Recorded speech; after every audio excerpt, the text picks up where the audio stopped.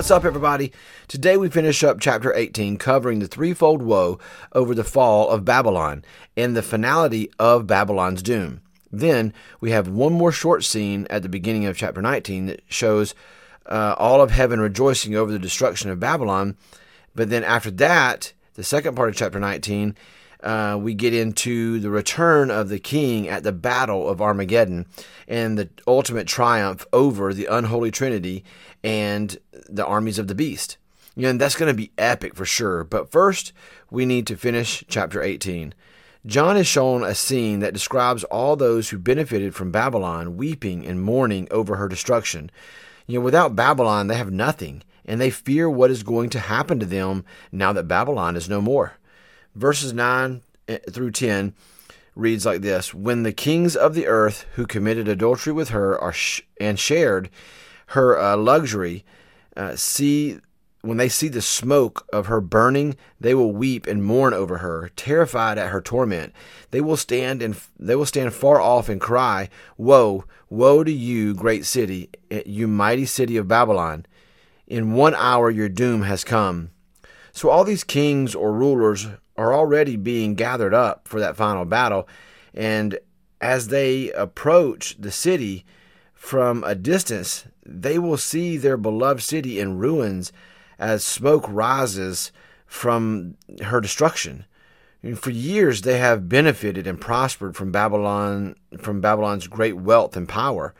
But just like that, all the splendor and glory of Babylon is reduced to rubble.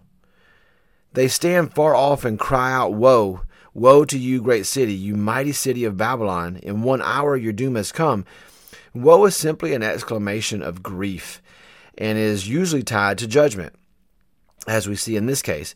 These people are overwhelmed with grief at the sight of Babylon's destruction and can't believe how quickly she was razed to the ground. They are terrified at her torment because they know if this powerful city who ruled over all others can be destroyed that fast, what chance do they have? What is going to happen to them now? And they stand far off because they don't want to suffer her fate as well. They don't want to get caught up in that destruction.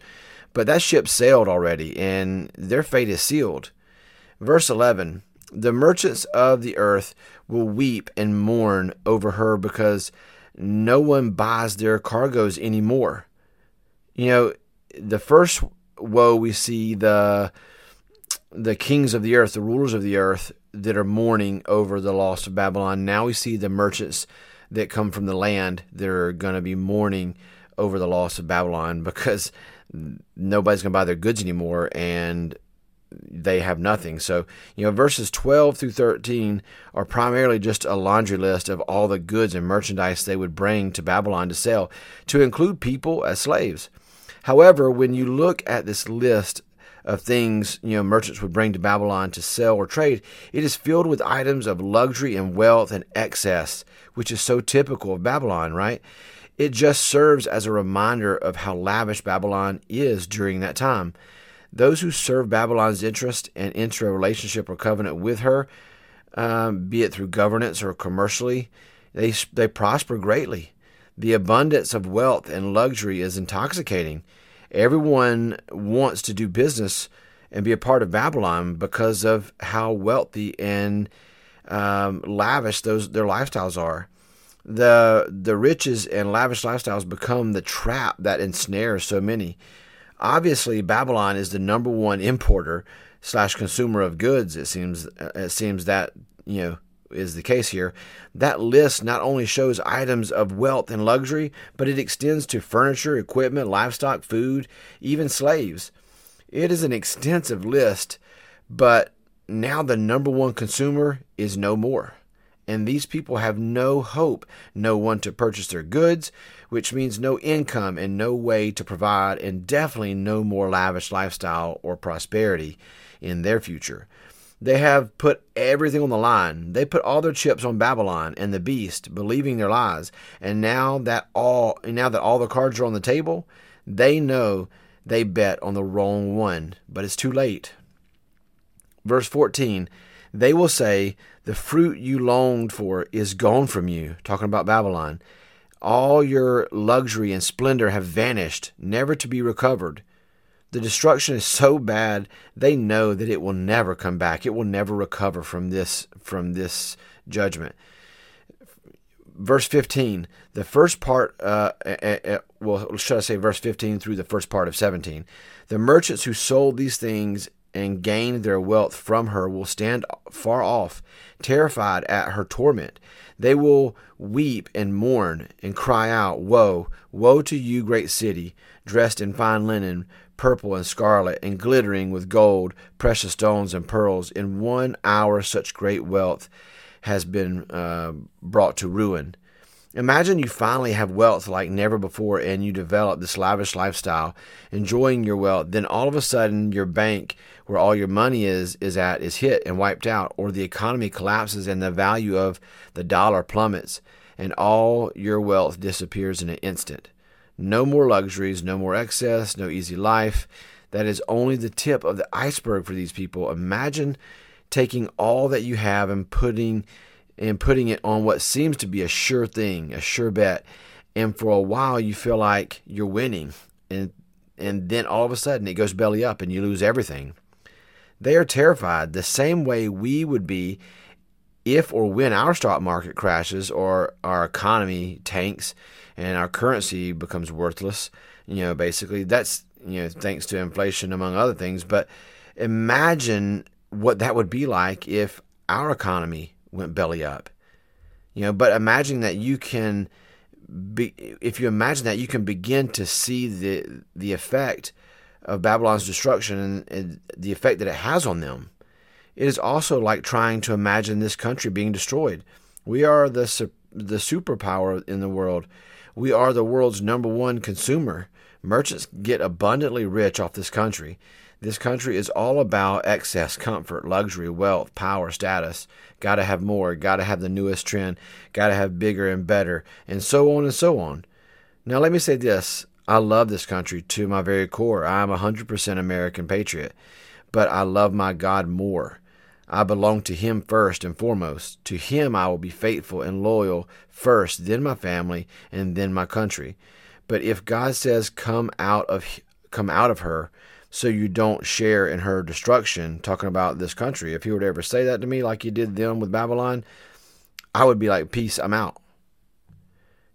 That being said, the same way it would be hard for us to imagine this country brought to ruins and destroyed because we are such a great and mighty and prosperous nation. So the people, so these people could not comprehend the destruction of Babylon, and they are terrified to the core, just like it'd be hard for us to comprehend the destruction of this country. Then in verses 17 through 19, we see the grief continue with every ship captain, sailor, all who travel by ship, and all who earn a living from the sea. Just like the other two groups, they stand far off and watch in terror as their great city lays in ruins because their cash cow, so to speak, has now been destroyed. They are awestruck, saying that, has there ever been a city like this great city? They are disappointed, of course, because they grew very wealthy off of Babylon. They can't believe their beloved city is no more. And you can see how much they loved and depended on this city. They were intoxicated by the riches of Babylon and the luxuries of Babylon, which again, like I said, is the ultimate trap. Verse 19 gives us the third woe over Babylon's destruction. The first one came when the kings or rulers lamented over the loss of Babylon. The second one came from the land merchants, and the third one comes from the merchants of the sea. Woe to you, great city, where all who had ships on the sea became rich through her wealth. In 1 hour she has been brought to ruin. So the number 3 is a picture of completeness, the Trinity, the 3 patriarchs, Abraham, Isaac, and Jacob, etc. It's mentioned a ton in the Bible. And also one of the things about the number 3 is when something is mentioned 3 times, it signifies that something is extremely important and should be paid attention to.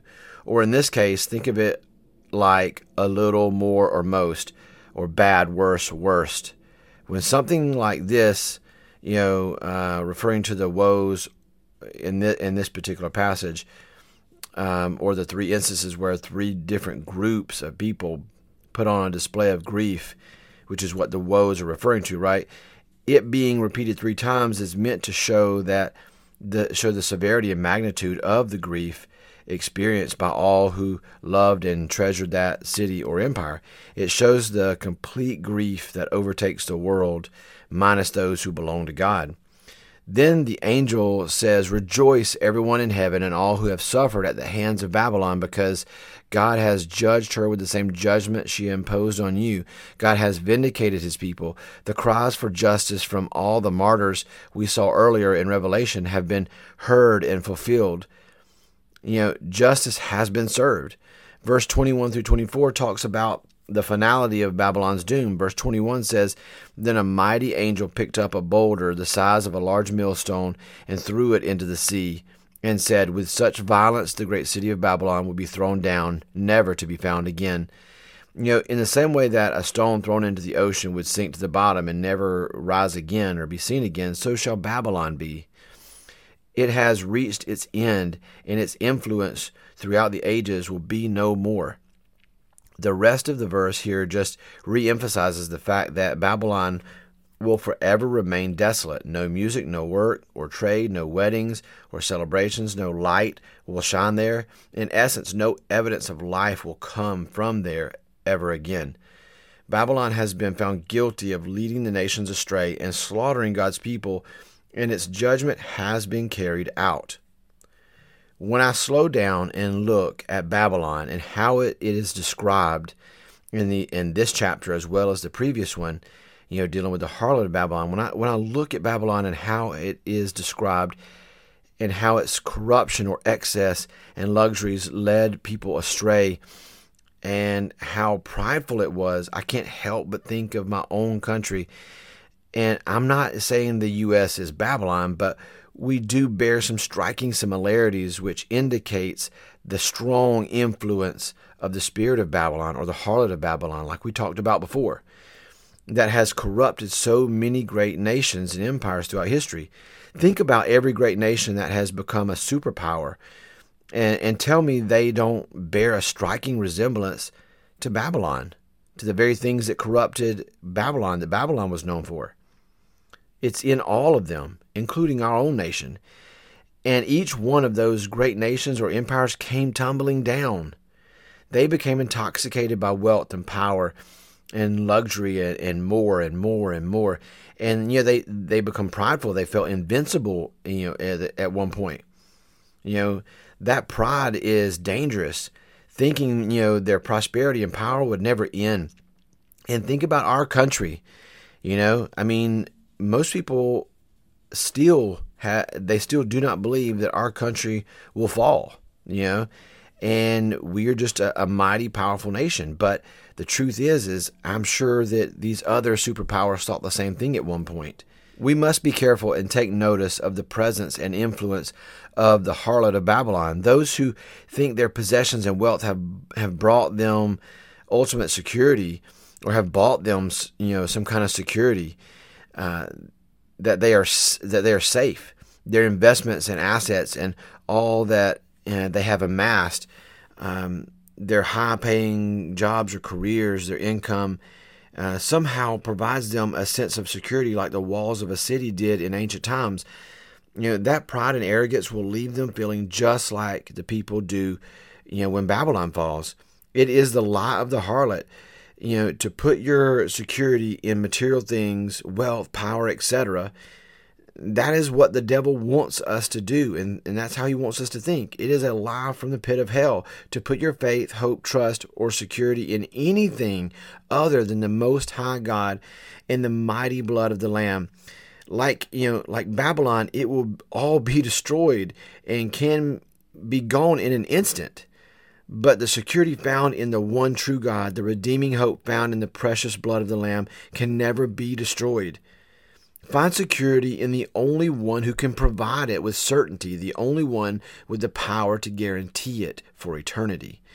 Those who place their faith, hope, and security in Christ have nothing to fear. And when everything falls and the world crumbles, they remain standing because God is their shield and fortress and source of strength. He is still on the throne, and He's still working all things out for the good of those who love Him. God, thank you for the promise of your word. Thank you for the security that we have in you. Grant us wisdom and discernment. Help us to be aware of the presence and influence of the spirit of Babylon so that we may resist and stand against her lies. Let your people rise up and speak the truth.